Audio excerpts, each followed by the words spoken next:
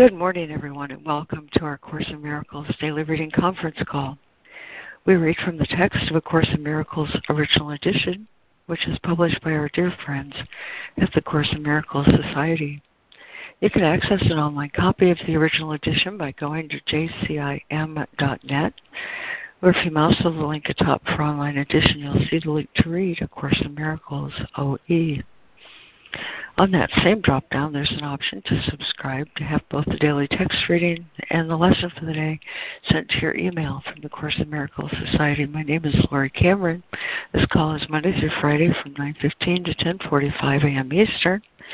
And today we continue our reading of Chapter 18, The Dream and the Reality, with Section 8, I Need Do Nothing.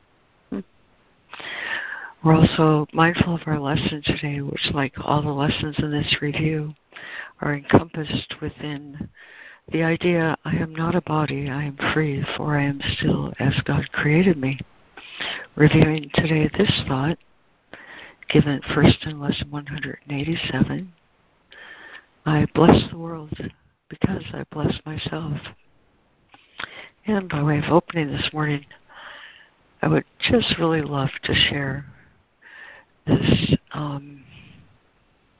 what I consider a blessing as well as a prayer from Father Richard Rohr that I received last week. It's called Lover of All, and it goes like this. Lord, lover of life, lover of these lives, lover of our souls, lover of all that exists. In fact, it is your love that keeps it all alive. May we live in this love. May we never doubt this love. May we know that we are love, that we were created for love, that we are a reflection of you, that you love yourself in us, and therefore we are perfectly lovable. May we never doubt this deep and abiding and perfect goodness that we are, because you are lover of all. What a blessing. Thank you. Amen. Thank you, Amen. Lori. Wonderful. Thank you, Lori. Wonderful. Thank you, Lori. Thank you, Lori. Thank you, Lori. Yes. Sweet place to dwell today. Okay, my friends, here's our reading list. We have Lee, Judy, Harrison, Fran, Jessica, Karen, and Lemoyne. We're joined in listening this morning by Robin Marie and Ida. Is there anyone else who's joined us who would like to say good morning or be on the reading list? Hi, good morning. This is Diana, and I'm listening. Good morning, Diana. Hi, good morning, Lori. Okay. All righty. So here we go. In Chapter 18, The Dream and the Reality, Section 8, I Need Do Nothing. Paragraph 63. You still have too much faith in the body as a source of strength. What plans do you make that do not involve its comfort or protection or enjoyment in some way? This makes it an end and not a means in your interpretation. And this always means that you still find sin attractive. No one accepts atonement for himself who still accepts sin as his goal. You have thus not met your one responsibility. Atonement is not welcomed by those who prefer pain and destruction. Lee.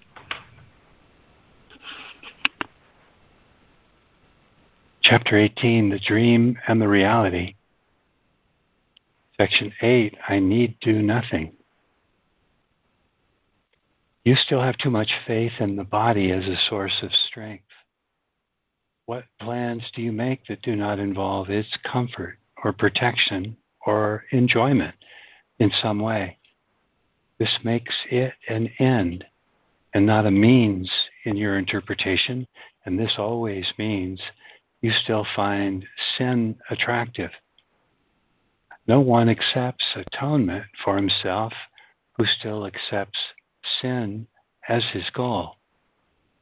You have thus not met your one responsibility. Atonement is not welcomed by those who prefer pain and destruction. 64. You have made much progress and are really trying to make still more. But there is one thing you've never done. Not for one instant have you utterly forgotten the body. It has faded at times from your sight, but it has not yet completely disappeared. You are not asked to let this happen for more than an instant, yet it is in this instant that the miracle of atonement happens. Afterwards, you will see the body again, but never quite the same. And every instant that you spend without awareness of it gives you a different view of it when you return. Thank you, Lee. And Judy. Thank you, Lori. The dream and the reality. I need do nothing. 64. You have made much progress and are really trying to make still more. But there is one thing you have never done. Not for one instant have you utterly forgotten the body. It has faded at times from your sight, but it has not yet completely disappeared. You have not asked. You are not asked to let this happen for more than an instant. Yet it is in this instant that the miracle of atonement happens. Afterwards you will see the body again, but never quite the same. And every instant that you spend without awareness of it gives you a different view of it when you return. At no single instant does the body exist at all. It is always remembered or anticipated, but never experienced just now. Only its past and future make it seem real. Time controls it entirely, for sin is never present. In any single instant, the attraction of guilt would be experienced as pain and nothing else, and would be avoided. It has no attraction. Now, its whole attraction is imaginary, and therefore must be thought of in the past or in the future. Hooey. Thank you, Judy. And Harrison. Hooey indeed. 65. At no single instant does the body exist at all. It is always remembered or anticipated, but never experienced just now. Only its past and future make it seem real. Time controls it entirely, for sin is never present. In any single instant, the attraction of guilt would be experienced as pain and nothing else, and would be avoided. It has no attraction now. Its whole attraction is imaginary, and therefore must be thought of in the past or in the future. 66. It is impossible to accept the holy instant without reservation unless just for an instant you're willing to see no past or future. You cannot prepare for it without placing it in the future. Release is given you the instant you desire it. Many have spent a lifetime in preparation and have indeed achieved their instance of success. This course does not attempt to teach more than they learned in time, but it does aim at saving time. You are attempting to follow a very long road to the goal you have accepted. It is extremely difficult to reach atonement by fighting against sin. Enormous effort is expended in the attempt to make holy what is hated and despised. Nor is a lifetime of contemplation and long periods of meditation aimed at detachment from the body necessary. All such attempts will ultimately succeed because of their purpose. Yet the means are tedious and very time-consuming. For all of them, look to the future for release from a state of present unworthiness and inadequacy. Thank you, Harrison. And Fran. 66. It is impossible to accept the holy instant without reservation unless just for an instant you are willing to see no past or future. You cannot prepare for it without placing it in the future. Release is given you the instant you desire it. Many have spent a lifetime in preparation and have indeed achieved their instance of success. This course does not attempt to teach more than they learned in time, but it does aim at saving time. You are attempting to follow a very long road to the goal you have accepted. It is extremely difficult to reach atonement by fighting against sin. Enormous effort is expended in the attempt to make holy what is hated and despised. Nor is a lifetime of contemplation and long periods of meditation aimed at detachment from the body necessary. All such attempts will ultimately succeed because of their purpose. Yet the means are tedious and very time-consuming, for all of them look to the future for release from a state of present unworthiness and inadequacy. 67. Your way will be different, not in purpose, but in means. A holy relationship is a means of saving time. One instant spent together restores the universe to both of you. You are prepared. Now you need but to remember you need do nothing.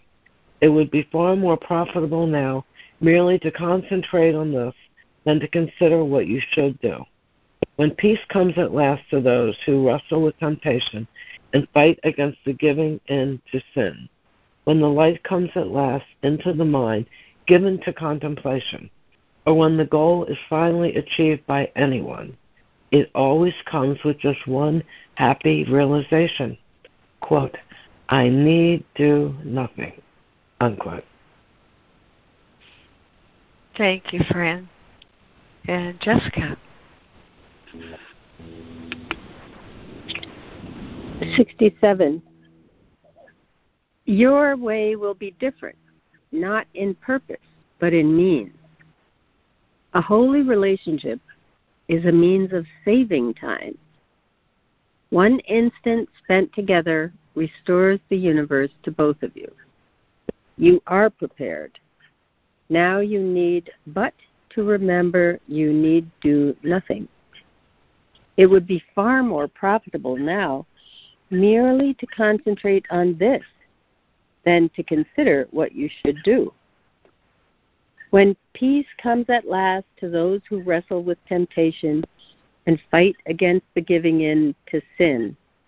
When the light comes at last into the mind given to contemplation, or when the goal is finally achieved by anyone, it always comes with just one happy realization: I need do nothing. Here is the ultimate release which everyone will one day find in his own way, at his own time. We do not need this time. Time has been saved for you because you are together. This is the special means this course is using to save you time. You are not making use of the course if you insist on using means which have served others well, neglecting what was made for you. Save time for me by only this one preparation and practice, doing nothing else. Quote, I need do nothing, unquote, is a statement of allegiance, a truly undivided loyalty. Believe it for just one instant, and you will accomplish more than is given to a century of contemplation or of struggle against temptation.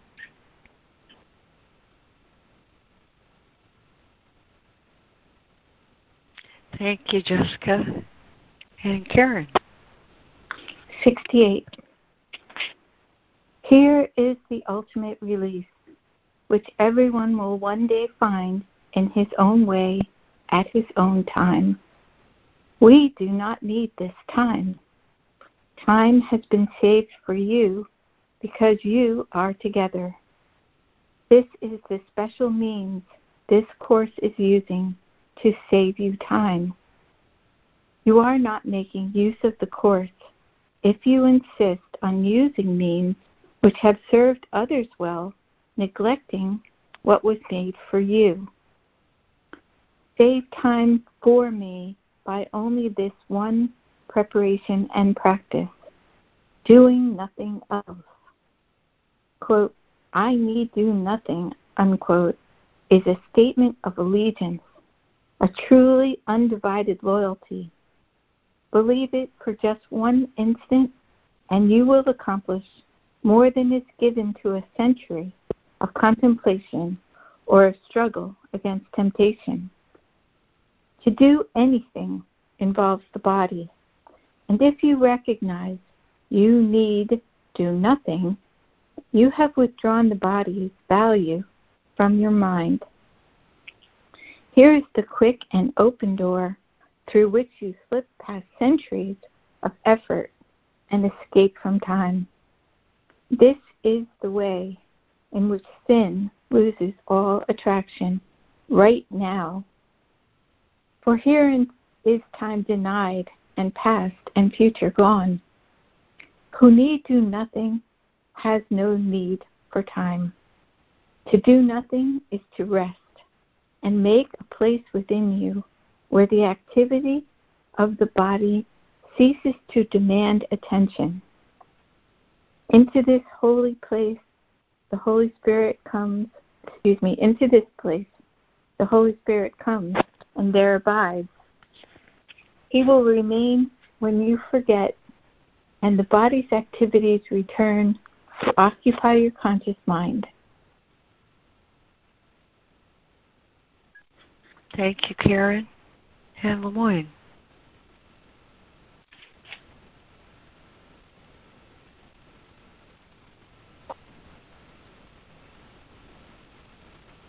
To do anything involves the body.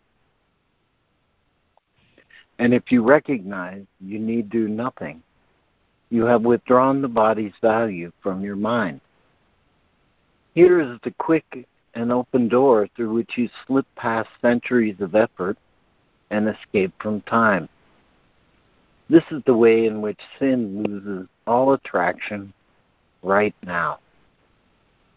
For here is time denied and past and future gone. Who need do nothing has no need for time. To do nothing is to rest and make a place within you where the activity of the body ceases to demand attention. Into this place the Holy Spirit comes and there abides. He will remain when you forget, and the body's activities return to occupy your conscious mind. Yet there will always be this place of rest to which you can return, and you will be more aware of this quiet center of the storm than all its raging activity. This quiet center, in which you do nothing, will remain with you, giving you rest in the midst of every busy doing on which you are sent. For from this center will you be directed how to use the body sinlessly. It is this center from which the body is absent that will keep it so in your awareness of it. Thank you, Lemoyne. And is there a new reader to finish with paragraph 70? Ida? Well, thanks, Ida. You're welcome. 70. Yet there will always be this place of rest to which you can return, and you will be more aware of this quiet center of the storm than all its raging activity. This quiet center, in which you do nothing, will remain with you, giving you rest in the midst of every busy doing on which you are sent. For from this center will you be directed how to use the body sinlessly. It is this center from which the body is absent that will keep it so in your awareness of it. Amen. Thank you, Ida.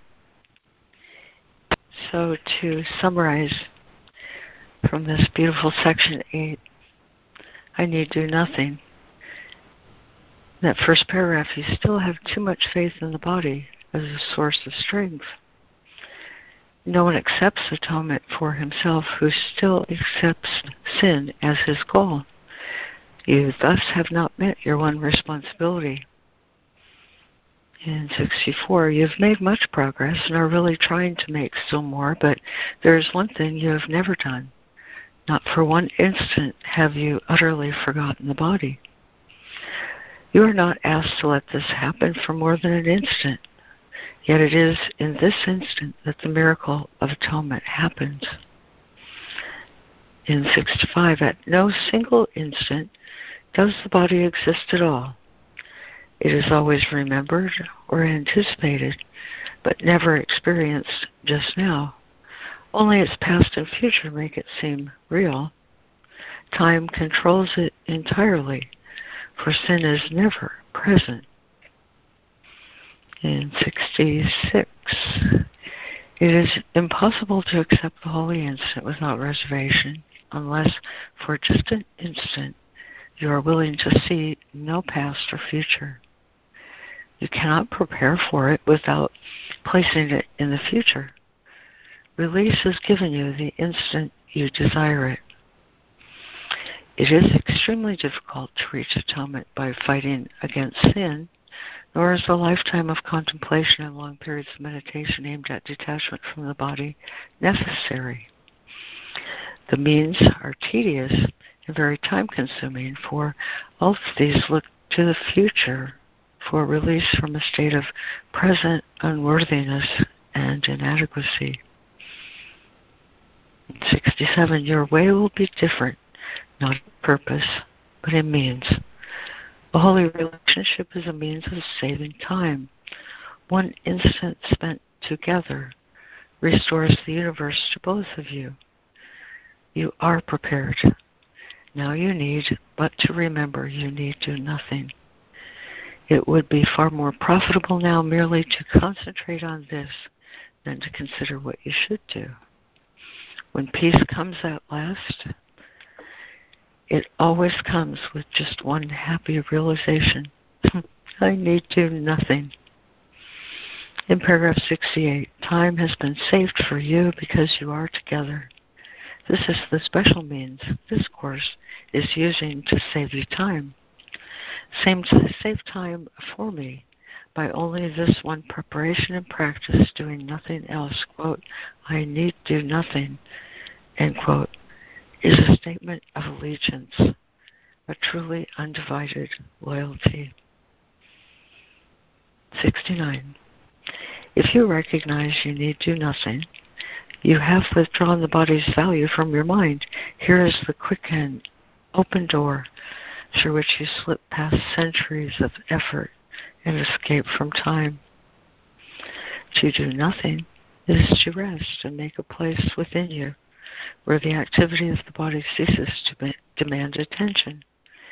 Into this place, the Holy Spirit comes and there abides, and He will remain with you when you forget. 70. This quiet center in which you do nothing will remain with you, giving you rest in the midst of every busy doing on which you are sent. This center, you will be directed how to use the body sinlessly. It is this center from which the body is absent that will keep it so in your awareness of it. Amen. And the floor is open. Great job, Lori. Thank you. Thank you, Lori. Yes, thank you, Lori. Good morning, it's Karen. I just really love this is like the quintessential reason why I adore the Course, because it says it concentrates on who our true self is and not the mistakes we've made. And all the self-identification with sin of the ego, it dismisses as illusion, and it directs us back to really touching the truth of what we are, which is sinless, holiness, oneness with God. I never got that sense in all the years that I was doing other kinds of practices. I mean, I did all the other practices. I did all the meditation, and I did all the selfless service, all the work, body renunciation, things like that. But I could never break that feeling of being unworthy, feeling guilty, being identified with the past of my mistakes and my childhood and all the messages of childhood. Everything is gone in this. It's just purifies who we really are. And before the reading began and the tape began, Lee clarified that in the Course, sin, the word sin means illusions. And sin is still attractive because illusions are still attractive. The illusion of guilt, the illusion of having to do something yourself to be purified. And that's a big one, like as if the ego can purify itself to come home. And, if you do enough practices, you'll someday be purified. I just love that it's turned around to say the truth is that we are pure, that we need to let the illusions of sin go and come home and let the Holy Spirit do everything for us, which is why I need do nothing. I need do nothing except surrender my mind to the divine, to tell the truth, to be in truth. And that will be love, to find love. I'm complete. Thank you. Well, that was exceptional. Thank you, Karen. Thank you, Karen. Really nice. Great. Thank you, Karen. Thank you. Yes, thank you. This is Ida. Elsewhere in the Course, it says that we did not have acts or actions were not even something that were a thing before the separation. So then before the separation, we always, quote unquote, did nothing. I guess that we were we did create, but that doesn't count as doing something. Making, the difference he makes in the course between making and creating is creating would not be doing something, but making would. Creating is creating with God. Yeah. So I've thought about this a lot over the years. What does that mean? I need do nothing. Right. Does that mean I just sit there and don't eat, don't go to the bathroom and all that stuff? Well, no. I have to do what seems like I have to do to keep my body alive. But, he's talking about a holy instant. So, a holy instant, of course, only needs an instant, literally, to be expressed. So anyway, those are some of the thoughts I have around the truth, I need do nothing. Thanks. I'm complete. Thank you, Ida. Thank you, Ida.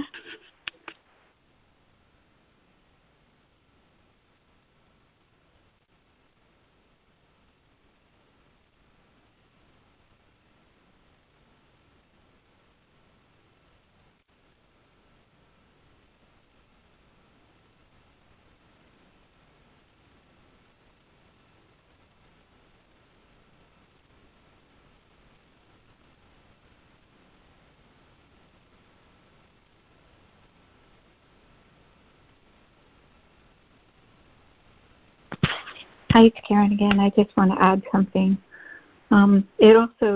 This section is also, once again, telling us the importance of going within. Going within, it says, here is time denied and past and future gone.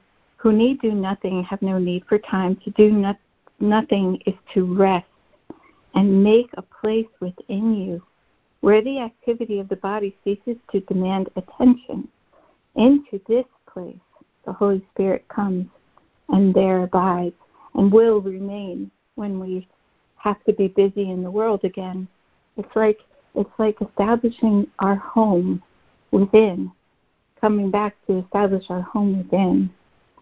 But it's not saying it's in the future, after you do 1,000 names and you meditate for 1,000,000 years and do a ton of seva and, all the ways that you have to renounce your body, sleep, food, all those things. It's not putting it out there in the future after you purify for all of your sins. It's not saying that. It's saying, come home right now, come home. Holy Spirit is waiting and we can come home. And that place that we cultivate inside of ourselves, that connection, we can return to, and it will remain with us. And when we go to that place, we don't do anything. We just accept. We accept the love that's there. I'm complete. Well, I so agree. Beautiful. Thanks, Karen. Mm-hmm. Thank you, Thank Karen. you, Karen. This is Jessica. I'm really I love this section, and I'm struck by the fact that he's talking about a holy relationship in this section. He says, a holy relationship is a means of saving time. One instant spent together restores the universe to both of you. And the whole, it's like in our lesson, blessing myself and blessing the world. When I spend an instant together with someone in a holy moment as part of a holy relationship, and I'm not doing anything except blessing them and blessing myself and blessing the world all around us, that's when I can forget and let go of the needs or the imagined needs of the body the ego's urging to get something or do something or be something something else, and in that I just find it very interesting that these other things that he's talking about and that Karen was referencing are very much individuality focused, meditating forever and chanting and doing a variety of things, which I have done for periods of time, and they're wonderful. They're very beautiful. Meditation is a very beautiful thing. I think I have had moments of forgetting my body during meditation. But the holy relationship with whomever, with a brother or sister or with a group, is a huge part of this course's teaching, as in terms of the release of sin and temptation to sin and death and the belief in punishment and the lack of and the guilt. The holy relationship releases me from thinking about myself, and it expands my identity to include the truth of who I am, which is I am one with all and with God. And I don't know, so I just wanted to highlight that part of it about the holy relationship. And one instant spent together restores the universe to both of you. That's just such a beautiful promise, a beautiful gift that I can choose at any time with anyone that I come in contact with. I can extend my blessing to that person and invite them to a holy relationship in a holy instant, which will restore the universe to both of us. I'm complete. Boy, thanks so much for featuring Holy Relationship. That was great, Jessica. Thank you. Thank you. Thank you, Jessica. Yes, thank you, Jessica. Just to kind of help put that in context, it's Lee. Recall that he spends 6 solid chapters talking about the holy relationship, starting with the chapter where he introduces the idea in 17 and really develops holy relationship as an alternative to special relationship. Specifically, what special relationship can become when the purpose for the relationship is turned over to Holy Spirit. And so we're right in the center of this very emphatic reference to all that holy relationship entails and all that it offers. Complete. Thank you, Lee. Thank you, Lee. Thank you, Lee. That was just a little jewel right there that you shared. Well, good.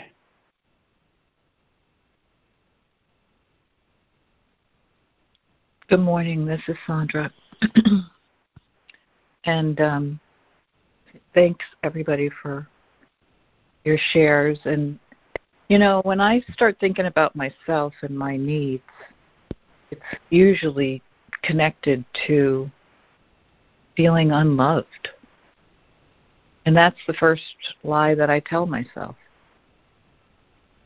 When I embrace the love that is given to me, pouring down on me constantly from my Creator, unconditional love, when I receive that and know that I am loved, loving and lovable, that's the holy instant, is remembering that I am loved, loving and lovable, and that I am, and the holy relationship for me is my relationship with my Creator, remembering that I am one with my Creator who loves me, and then loving myself the way that I'm being told that my Creator loves me, seeing myself the way I'm being told my Creator sees me, as innocent, as complete and whole.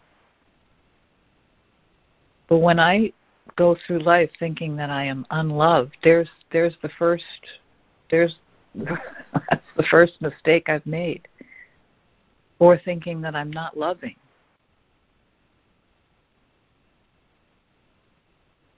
And then when I know who I am and the love that I receive, I can then extend it. I can bless the world. And I've blessed myself by remembering the truth, that I am loved, loving, and lovable. I'm complete. Thank you, Sandra. Terrific. Thanks, Sandra. Thank you, Sandra. And just a perfect segue to the top of the hour's lesson. I bless the world because I bless myself. And Fran, thanks again. I wanted to say thanks and Fran at the same time. Thanks again for leading our top of the hour reflection. Thank you. Thank you, Lori. Hi, everybody. Still in the first part of the workbook, Review 6. This is the last review before we start the second part. And today's lesson is lesson 207. Let me get that. I bless the world because I bless myself. So I'll read a little from the introduction again. We will attempt to get beyond all words and special forms of practicing for this review. For we attempt this time to teach a quickened pace along a shorter path to the serenity and peace of God. We merely close our eyes and then forget all that we thought we knew and understood. For thus is freedom given us from all we did not know and failed to understand. There is but one exception to this lack of structure. Permit no idle thought to go unchallenged. If you notice one, deny its whole, and hasten to assure your mind that this is not what it would have. Then gently let the thought which you denied be given up in sure and quick exchange for the idea we practice for the day. When you are tempted, hasten to proclaim your freedom from temptation as you say, this thought I do not want. I choose instead. And then repeat the idea for the day and let it take the place of what you thought. Beyond such special applications of each day's idea, we will add the few formal expressions for specific thoughts to aid your practicing. Instead, we give these times of quiet to the teacher who instructs in quiet, speaks of peace, and gives our thoughts whatever meaning they may have. To him, I offer this review for you. I place you in his charge and let him teach you what to do and say and think each time you turn to him. He will not fail to be available to you each time you call to help. Let us offer him this whole review we now begin.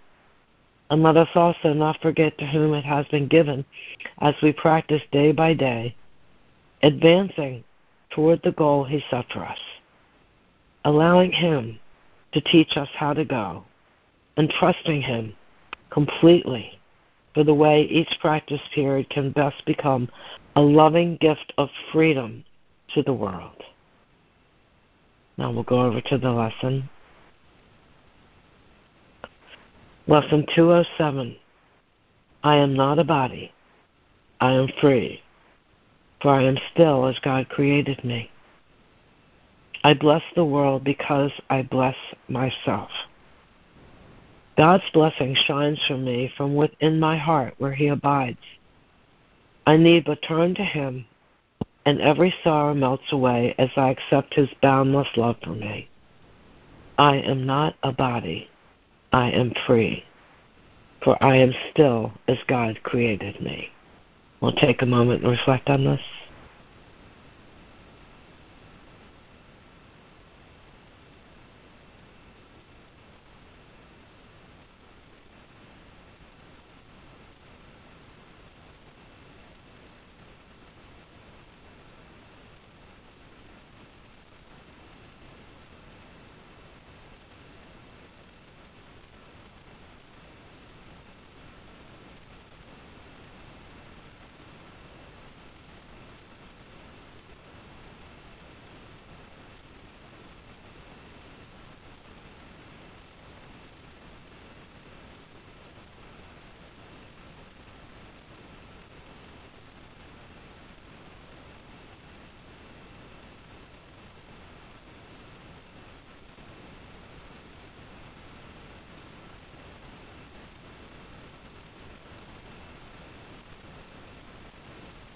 Lesson 207.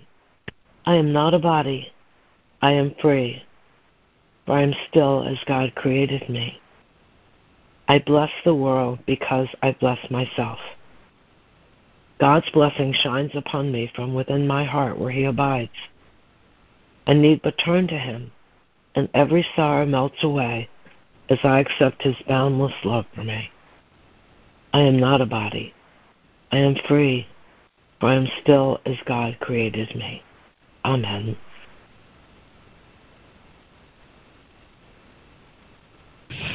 Amen.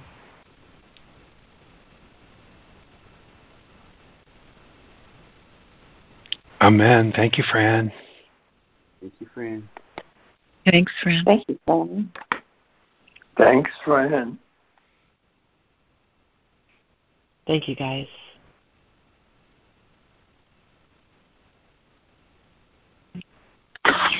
Thank you, Fran. Hi, it's Karen. I just really quickly, one little thought, and that is that what Sandra was saying about loving yourself. When you're loving yourself, you're blessing yourself. You're blessing yourself because love is of God, and if you're extending love to yourself, you're extending God to yourself. And once we do that, then we open to extend it to everyone, and we open to extending the divine to the world.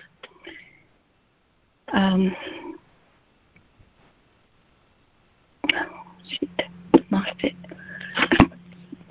It's just another way of saying that when you bless yourself, you're becoming a channel of love to the world. And then you don't project, that's what I was going to say, you don't project your ego into the world.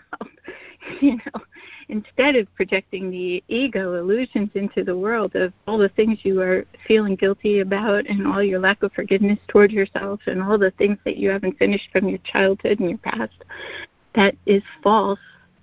It's becoming a clear channel and allowing that love to flow through. And that was inspired from Sandra. Thank you. I'm complete. Nice. Thank you, Karen. Thank you both. Thank you, Karen. Thanks, Karen.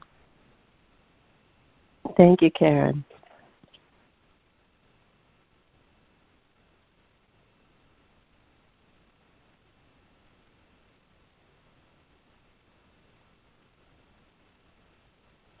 This is Fran. That line, I need but turn to Him, and every sorrow melts away as I accept His boundless love for me. That reminded me of Sandra's share. So I loved it so much. Thank you. And thank you, Sandra. Mm-hmm. Well, thanks. Nice.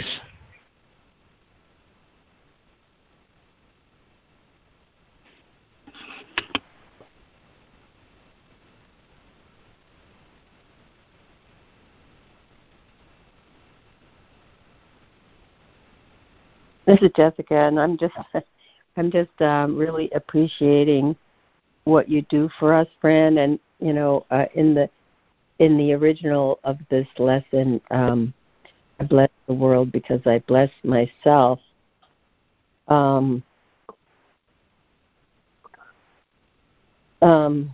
Let's see, where was it?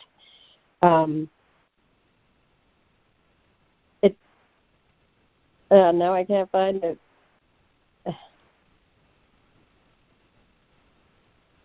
I guess I think it's in this paragraph. Ideas must first belong to you before you give them. If you are to save the world, you first accept salvation for yourself. But you will not believe that this is done until you see the miracles it brings to everyone you look upon. Herein is the idea of giving clarified and given meaning. Now you can perceive that by your giving is your store increased. That's the part that I, really was feeling with you today, Fran, when you did that lesson, when you read to us, and then people thanked you, and then you thanked us. It just felt like that. Now you can perceive that by your giving is your store increased. I saw your store increased. And it's just a beautiful expansion that happens in that giving, and I really appreciate your giving that to us. I'm complete. Oh, wow, that was great. Thank you. Love it.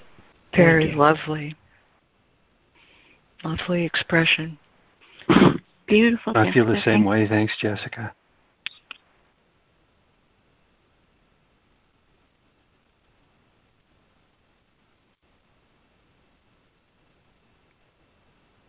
When I return to that, did I talk over someone? Was someone about to speak?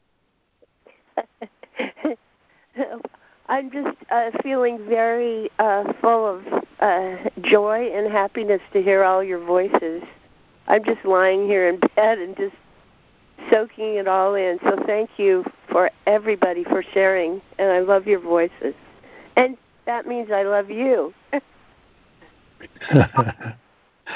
Thank you for that, Robin Marie. Thank you, Robin Marie. Let us strengthen you. Feel better, dear. We love you too, Robin Marie.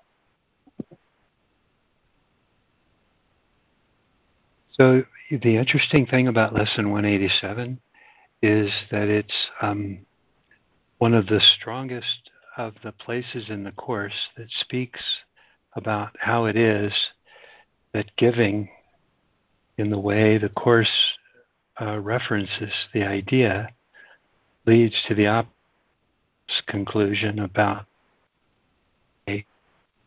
becoming more empowered, being depleted as I give, or having to part with what I give away. This is the lesson that really makes it clear that I value what I have and reinforce its value by giving it away. That I protect, as he says in paragraph 4, protect all things I value by the act of giving them away. It ties in with the idea that everything I most value increases as I give it away. That's a joy, a sense of belonging, a sense of unity, a sense of love, acceptance. These things that I most cherish being on the receiving end of, because I gladly accept them from my Father, and from this life I increase my store of, specifically by giving it away. The first line of the lesson, 187, I bless the world because I bless myself, tells me no one can give unless he has. In fact, giving is proof of having. So if I want to know what I have ready access to, I begin giving it away. And everything being an idea, all that I value is increased by my giving it away. Because then it's shared among us, right?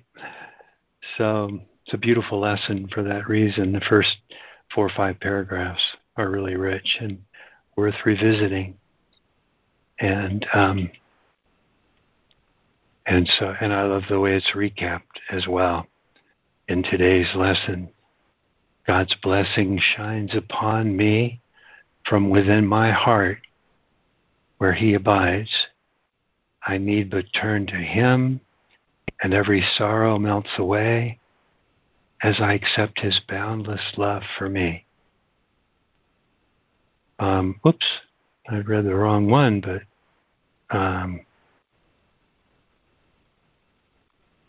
no, it's the right one. It's just a little different emphasis that we have in the recap today. God's blessing shines upon me, and every bit of blessing that I'm in receipt of increases in me as I turn that blessing toward the world. I'm complete. Thank you, Lee. Beautiful. Thank you, Lee. Thank you, Lee. I'm going to say one more thing. I'm just full today of things to say. Before, when I was talking about the lesson, I was talking about that emphasis on going within, where it says,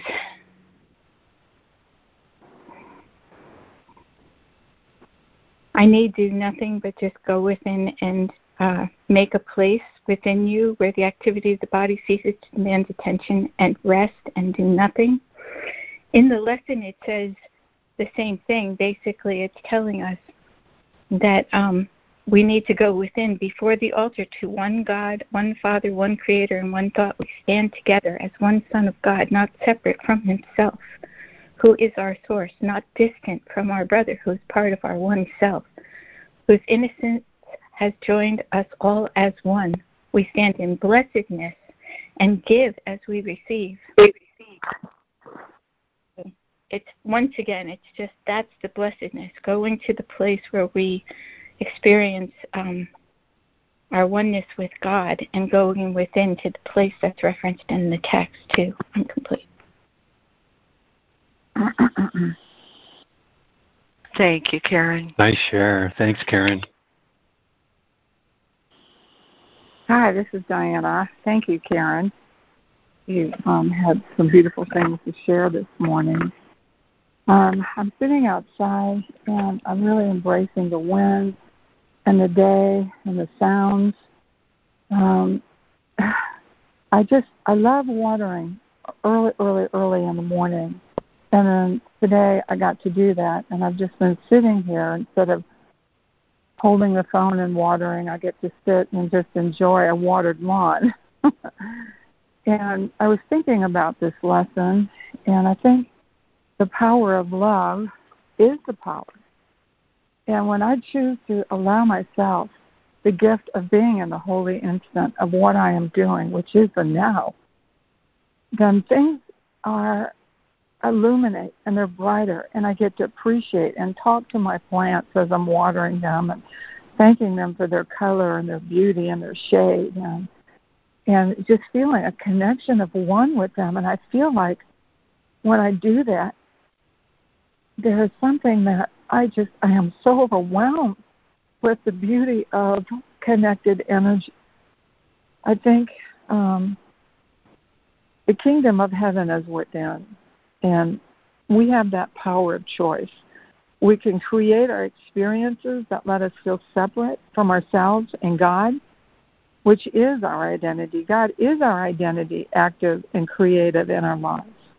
There's no opposing power opposite of God the good.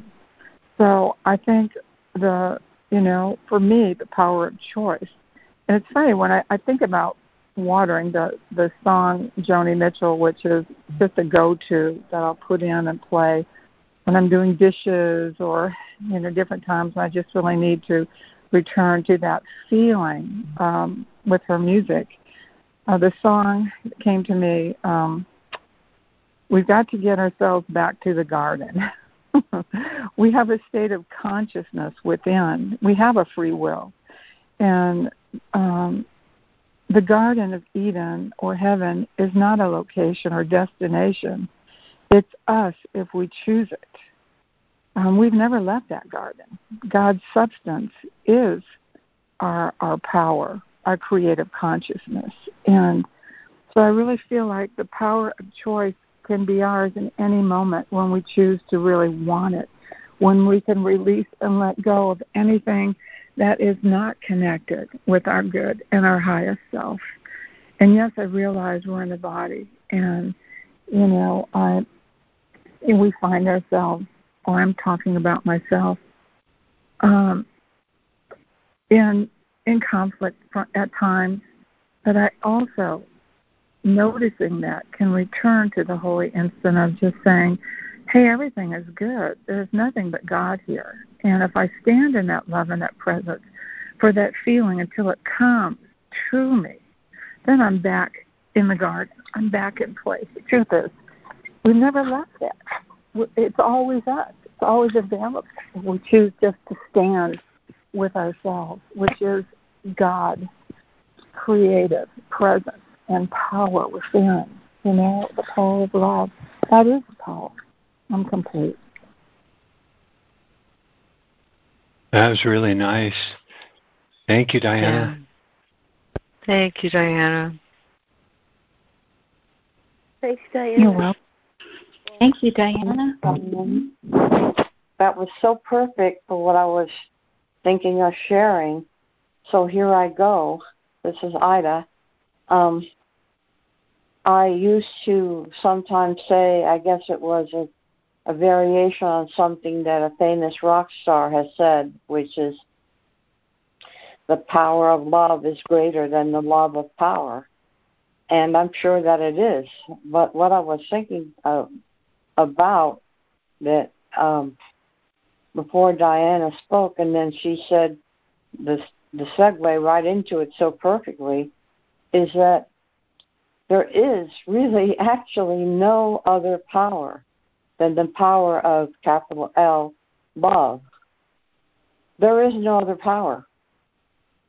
The rest of it is illusion.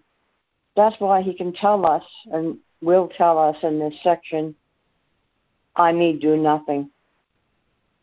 The quote that I was reaching for before is, acts were not necessary before the separation. That's when our eyes were open, when we would really see what was really there. Even if we didn't have physical eyes, we would really see it, Wow.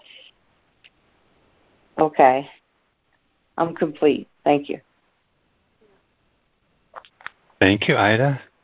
Thank you, Ida. Thank you, Ida.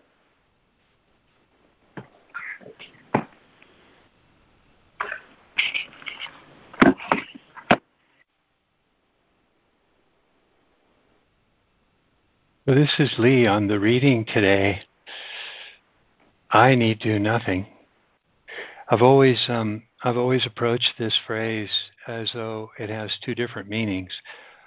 One tells me that it's important I realize that I need to do nothing in order to arrive at an unguarded moment where the holy instant delivers me from all sense of the body and all sense of limitation, and delivers me from all temptation of denying what's true, and delivers me to an experience that he calls accepting the atonement. Just being willing to accept the atonement. It's important I learned that I need to do nothing in order to arrive at that innocent, unguarded moment where the truth overtakes me. That my doing is what prevents the truth from overtaking me. So I need to sit on my hands and welcome an unguarded moment. And it has a second meaning, and that's the meaning that he refers to toward the end of the reading where he says, for everyone that comes to this penultimate moment, whether by years of meditation or by years of trying to deny temptation, to everyone who ever experiences being swept up in truth, that experience comes with one happy realization. And I hear him tell me the nature of that realization is to say, oh my God, I needed to do nothing in order that this experience be mine. This experience didn't require that I earn or build or construct or develop the wisdom or instruction. It didn't require anything of me. I didn't have to become worthy. I didn't have to sacrifice. The nature of the experience is so aligned with all that I am that the experience comes with just the happy awareness. My God, all I had to do was step out of the way. I just had to stop blocking this for one holy instant for this experience to overtake me. I needed to do nothing at all. So I need to stay out of the way, and I need to recognize that my doing is unnecessary to welcome this holy instant of atonement that delivers me forever from being fully faithful to the ego's thought system and aligns me forever, aligns my heart and my being with all that I'm delivered to in that moment of atonement. There comes the truth. There comes everything that my attraction to sin and guilt had prevented my being open to. Am I prepared to recognize how much attraction I have to the denial of the truth? Because what I insert in place of the truth appeals to me so much. How attracted am I to justifiable condemnation? How attracted am I to believing that guilt spurs me to improve myself, and that bearing the burden of guilt keeps me from making the same errors again? How much have I accepted that the notion of full innocence or full forgiveness lets too many people off the hook? How much have I staked my claim on an outlook toward life and guilt and condemnation and innocence? Staked my claim in reference to those things in a way that keeps the truth at bay. That just unconsciously keeps the truth at bay, because the truth would undo so many things that I've invested in. How invested am I in condemnation and grievance and guilt? That's the question he asks me here. So he walks through and he makes me understand this attraction to sin, which I've explained in this way. For him to say I find sin attractive or accept sin as my goal is to say to me that I have continued to find my substitute for what the truth would reveal to me more attractive than the truth. That is to find sin attractive. Sin in this work, in this book, never means anything to me other than a reference to the fantasy about everything that takes the place of the reality of everything when the ego is my guide. With the ego as my guide, I believe mistakenly something about everything. And the attraction of that alternate to what the truth would reveal, he calls in this work sin. But it's not a word with guilt attached at all. It just references how my alternative to the truth of everything appeals to me. The attraction of sin. Accepting sin as my goal instead of truth as my goal. That's all that he's referring to. As he works through this section, he does remind me that holy relationship is my deliverance from everything that my normal sense of reality had offered me. My normal sense of reality separates me off from everyone and from everything. Holy relationship, that direct experience that comes to me in a holy instant, the recognition that I genuinely am in holy relationship with everything I behold, when I come to it as love directs instead of as fear authors, that holy relationship delivers me from everything of a sense of alienation or a sense of isolation and separation. Holy relationship applied to the deliverance of a special relationship into holy relationship is only one form of the holy relationship that he tells me a holy instant instills in me toward everything that I come to know in truth. Always coming to know something in truth delivers it from what I believed about it in fantasy or illusion, and it's always grander and more whole than anything I had known before. That's the sense in which he can tell me in 67, one instant spent together restores the universe to both of you.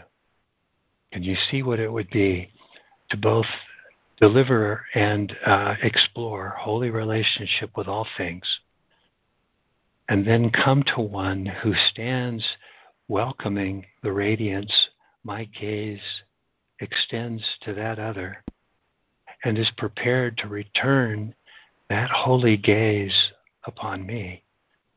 And the two of us stand together in holy relationship with all and everything. Naturally, one instant spent together in such a relationship restores the universe to both of us.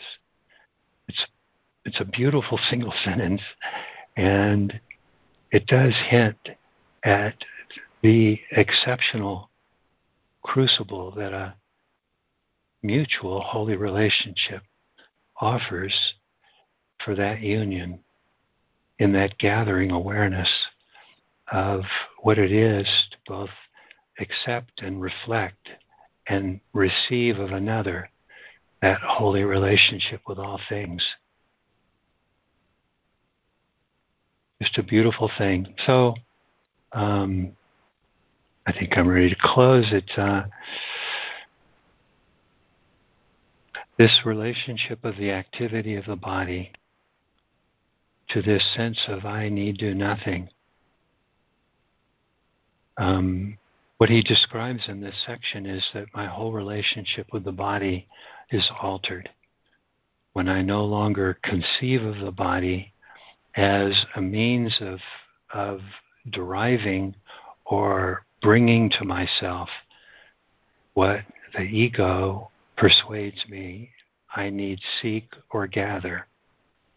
When I no longer think of the body as a getting tool, and I think instead of the body as a giving tool and a tool and a means whereby I extend across the world all that my heart begins to gather unto myself of what I am genuinely. That's where the body ceases to be that which demands attention of me and becomes the place instead where the Holy Spirit comes and there abides. I'm looking at the sentence in 69 that says to do nothing is to rest and make a place within you where the activity of the body ceases to demand attention. Create a place within me where the Holy Spirit comes and there abides. How much am I willing to recognize that the sense of the body normally in my day prevents that quiet center from being acknowledged and established? His conclusion to this section is to say that when I establish that quiet center beyond the demands of the body, the instruction that comes to me then allows me to be directed how to use the body sinlessly, no longer in the service of fantasy or illusion. He says in conclusion, it's this center from which the body is absent that will keep the body used sinlessly in my awareness of it. It will keep the body removed from that kind of primacy and only being used in the service of Spirit, in my awareness of it. I need not deny the body, but ask that Spirit reveal to me how the body can be used faithfully and sinlessly in the service of Spirit. Thanks, I'm complete. Wow, really good. Thanks, Lee. Yeah, thank you, Lee. That was great. Thank you. Thanks, Complete Lee. survey. Thank you. Thank you, Lee. That was incredible, Lee. Thank you. Oh, you're welcome. Thank you. As you were speaking, I was thinking of, this book encourages me to have complete reliance on my Holy Spirit, my Creator, my higher mind. Well, my higher mind is completely integrated. My ego is not, because it's identified with the body instead of with Spirit. And this book is telling me to have complete reliance on Spirit, on my relationship with God. And that encourages me to do nothing, because I'm a human doing. And when I trust and rely completely on God, I have to do nothing and then start inquiring, what would you have me do? Where would you have me go? Instead of thinking I should start doing in order to fix a situation or make it more how I want it, is to trust and completely rely on God rather than on my thoughts. Turn it over. I'm complete. Thank you, Sandra. Thank you, Sandra. Thank you, Sandra. Good points.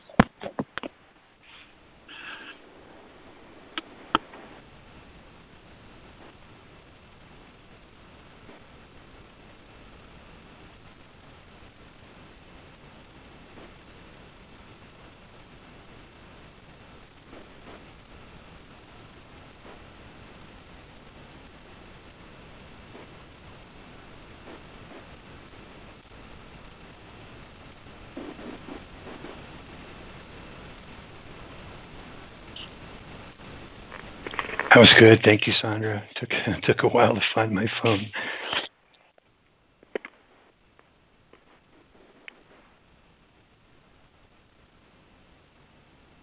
Hi. Good morning, everybody. It's Jude. I want to apologize for my harshness with myself, and if anybody felt like it was a reflection upon them. Don't be mistaken. Oh, it was just Jude being Jude. And, the daily reflection has really brought me to a sweet place. And I came to it by asking myself, what kingdom is my world today? Because I have 2 points of view, and that's really apparent to me when I have difficulty, which I was having a difficult time with myself yesterday. And coming from the limited sense of a painful body, and I don't know how that got. Usually I don't get so cramped up in it, but I did yesterday. And then I just started spewing it and became environmental pollution. But this idea of there is only the love of God, there is only the will of God. And I thank you all for your shares. And Karen, especially yours today, was so simple and clear. That this book and these exercises take us to the simple truth of who we are, which is love and which is just our purity, that we think we can be wrong, we think we can make mistakes, but that it never affects or changes the truth about who we are. And so going back to I bless the world because I bless myself, it doesn't come from my small sense of self for me this morning, because I don't get that. Judy's small sense of herself doesn't get what holiness even means.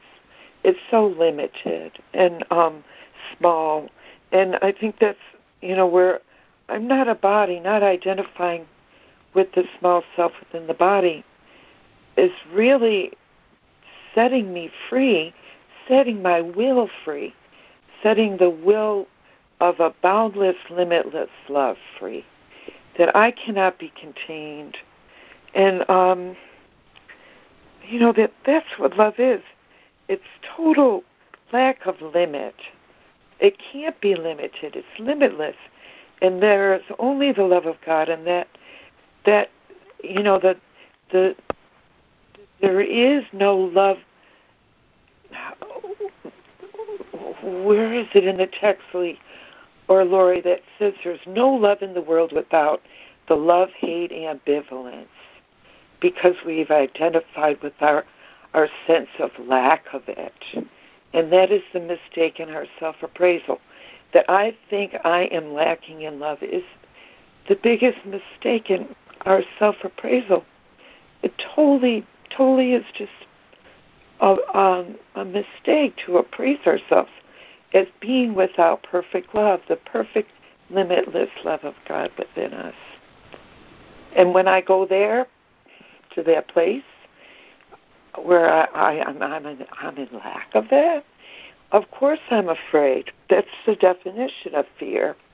And I experience myself in a state that is non-existent as far as God's reality as He created me to be. I've separated myself from my own holy kingdom.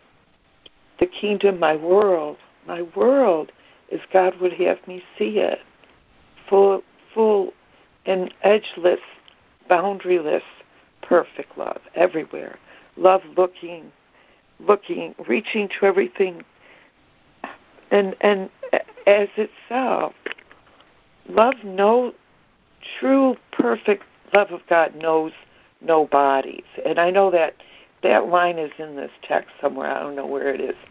But, these things are like, these ideas that this book speaks of are beyond the world, transcendent of the world, and enables us to know ourselves as we are in truth and not as we make ourselves. The difference between what we make, that we're not co-creators in God in this one respect, that we have invented this self-concept of ourselves and bodies. And it says that in the very first chapter.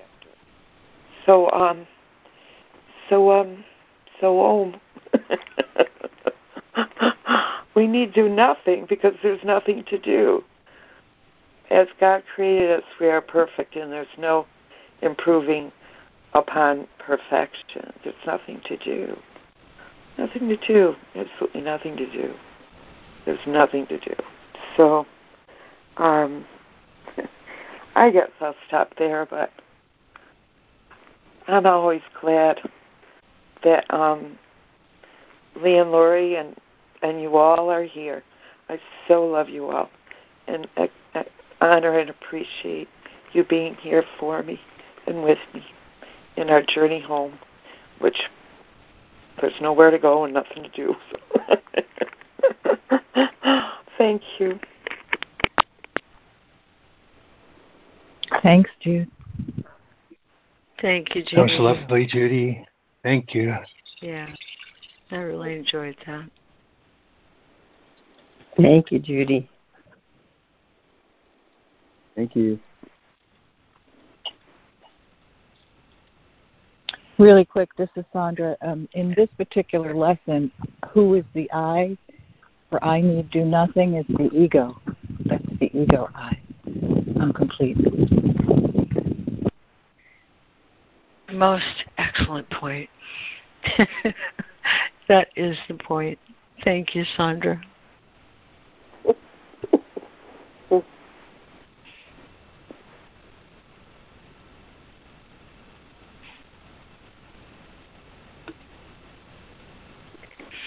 I just wanted to thank Ida, too, for revisiting something that I've been looking at, that if there are no bodies, there are no acts, and naturally there's logically nothing to do, because spirit and knowing does not require any doing. Thank you all. Thank you. Thanks, Judy.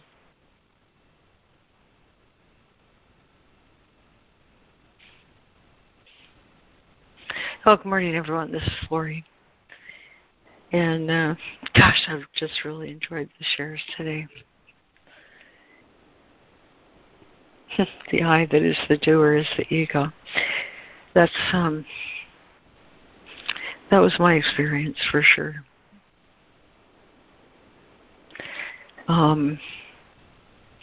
Thinking about this morning and how to talk about it, I saw it a lot in the same way that you did, Karen, because I too spent a great deal of time trying to fight against sin, as well as long periods of prayer, trying to detach from the idea of myself that I so condemned. And even in my sleeping dreams, Holy Spirit wouldn't let that happen. I've talked before about that sleeping dream of the love boat where Christ is at the sail and at the rudder, and I'm waiting at the mast doing nothing, so happily aware that I need do nothing. That was in a dream, in my sleep. And I'm so grateful that in the holy instant that dream was translated into reality. God Almighty, what a beautiful way to look at this chapter, dreams and reality. Something you shared, Sandra, reminded me of early in this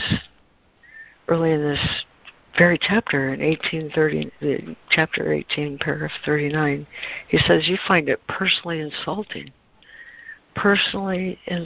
that you need do so little. And he says, prepare you not for the undoing of what never was. The separation never was, except insofar as this: I divided my awareness.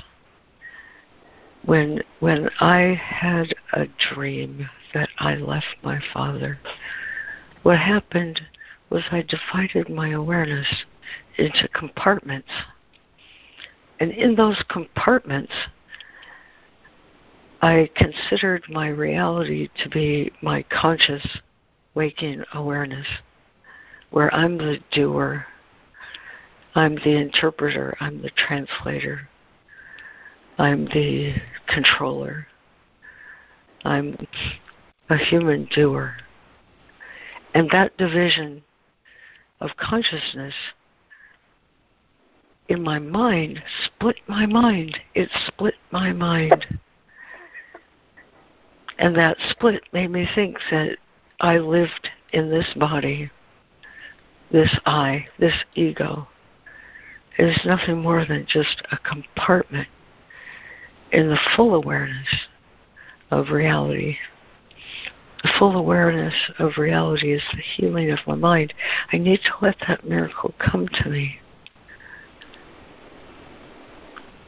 He says in that very first paragraph, you have too much faith in the body as a source of strength. No one accepts atonement for himself who still accepts this split in the mind, as the goal. Thus I've not met my one responsibility. My one responsibility being to release. I think it says that in paragraph 18 of this work. Let me find it.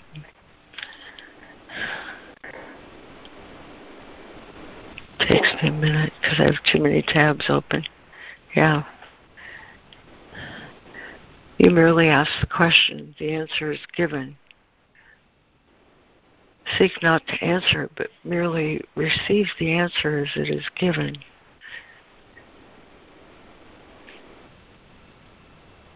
I who am host to God am worthy of Him. He who established His dwelling place in me created it as He would have it be. It is not needful that I make ready for Him, but only that I do not interfere with His plan to restore to me my own awareness of my readiness, which is eternal. I need add nothing to His plan, but to receive it I must be willing not to substitute my own, and that is all. Add more and you merely take away the little that is asked. I'm the one who made guilt and separation. That was my plan. It is only fear that I add if I try to prepare myself for love. Preparation for the holy instant belongs to Him who gives it. Release yourselves to Him whose function is release. That's what paragraph 66 says to me. Release yourselves. It's impossible to accept the holy instant without reservation unless for an instant you are willing to see no past or future. That's release.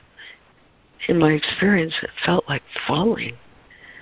But the fall is that release of that split of conscious awareness. He says the soul knows that the consciousness of all its brothers is included in its own as it is included in God. When I release that split, the miracle of atonement happens of itself, because it was always the truth. That was always the truth. The image of a body at the mast doing nothing is simply that, an image, a dream I had of myself. In reality, this is Christ. St. Paul said, it is not I who live, but Christ who lives in me. And I find it very reassuring that here's a man. I don't mean to be wild about all this, but I'm just so in that knowing place that the atonement accomplishes everything. and restores the entire truth to my awareness. Here's a man that was on his way to condemn and correct his brothers, when all of a sudden Christ awareness knocked him off his horse and he was blind. For days he was blind. And he heard the voice of Christ saying, Paul, Paul, why do you persecute me? And this is what we do to ourselves in this split of consciousness, dedicated to sin, belief, and guilt. All of that is an invention of the ego, whereby we persecute ourselves, judge ourselves unworthy to be the dwelling place of God. And when finally the scales fell from his eyes, he realized the truth of holiness. And it took time for him to realize that holiness was not only his own, but holiness belonged to all creation. And the more he blessed, the more he realized he was blessed. And the more he blessed, the more he realized he was blessed. And over time he realized the truth of this entire arrangement, God's plan for salvation, and said, it is not I who live, but Christ who lives in me.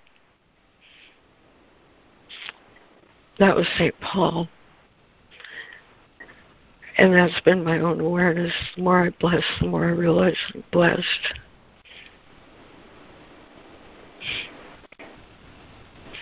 This is God's plan for salvation. I need do so little that He can do so much. This work, he says, little children realize their complete dependence on God. And that's what the relationship of the Son to the Father is, complete dependence. Just complete dependence. We have 3 lessons, 3 unequivocal lessons in this book, with no wiggle room. Lesson 74, there is no will but God's. Lesson 127, there is no love but God's. And lesson 200, there is no peace but God's. When I release myself to the truth of that, I realize the fiction, the total fiction, the total dream, that there was ever any individual, personal person here. That was an image I made of myself. And God, through the Holy Spirit, returns me to my right relationship with Him and with all creation. That right, holy relationship. I love how you described it, Leah. It's a beautiful survey. And I'm so thankful for this life. This life where over and over and over we have the same opportunity to bless and be blessed, until I'm able to realize with St. Paul, it is not I who live, but Christ who lives in me. I'm complete.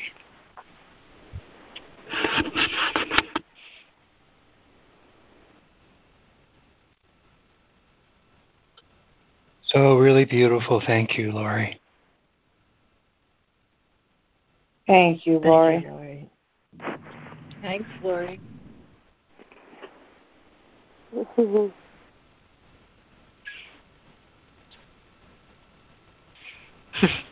There's so many places I thought to end this call. I love lesson 169, but what I've heard today is this. It's from chapter 11, the Guide for Miracles.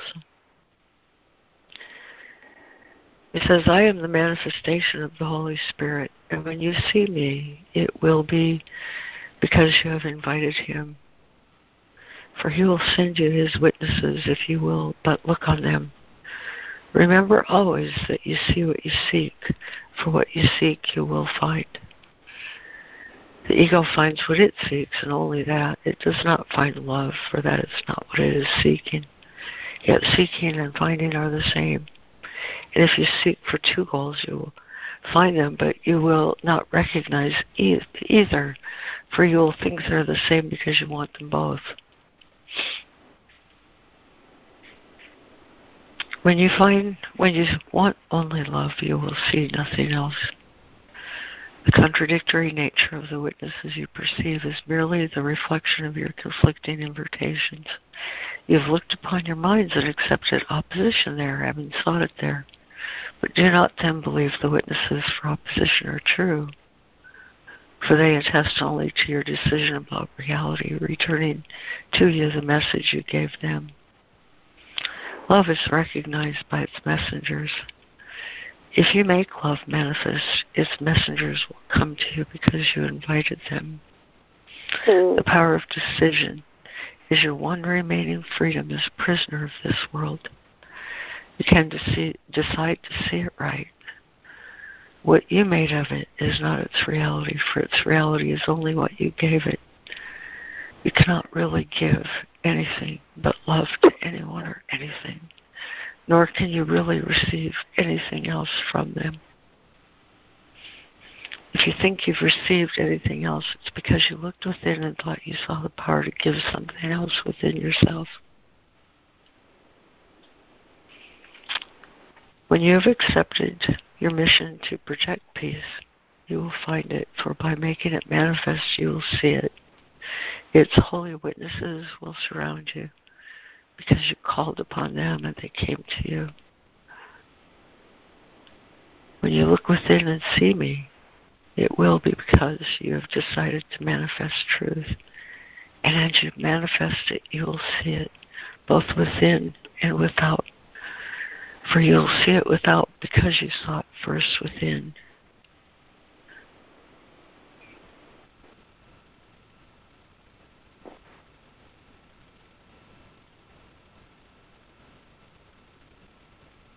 Everything you behold without is a judgment of what you beheld within. If it's your judgment, it will be wrong. If it is the judgment of the Holy Spirit, it will be right, for judgment is His function. You share His function only by judging as He does, reserving no judgment at all to yourselves.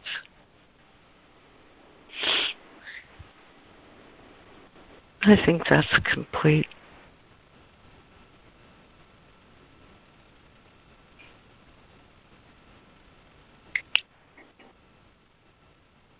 Thank you, Lori. Amen.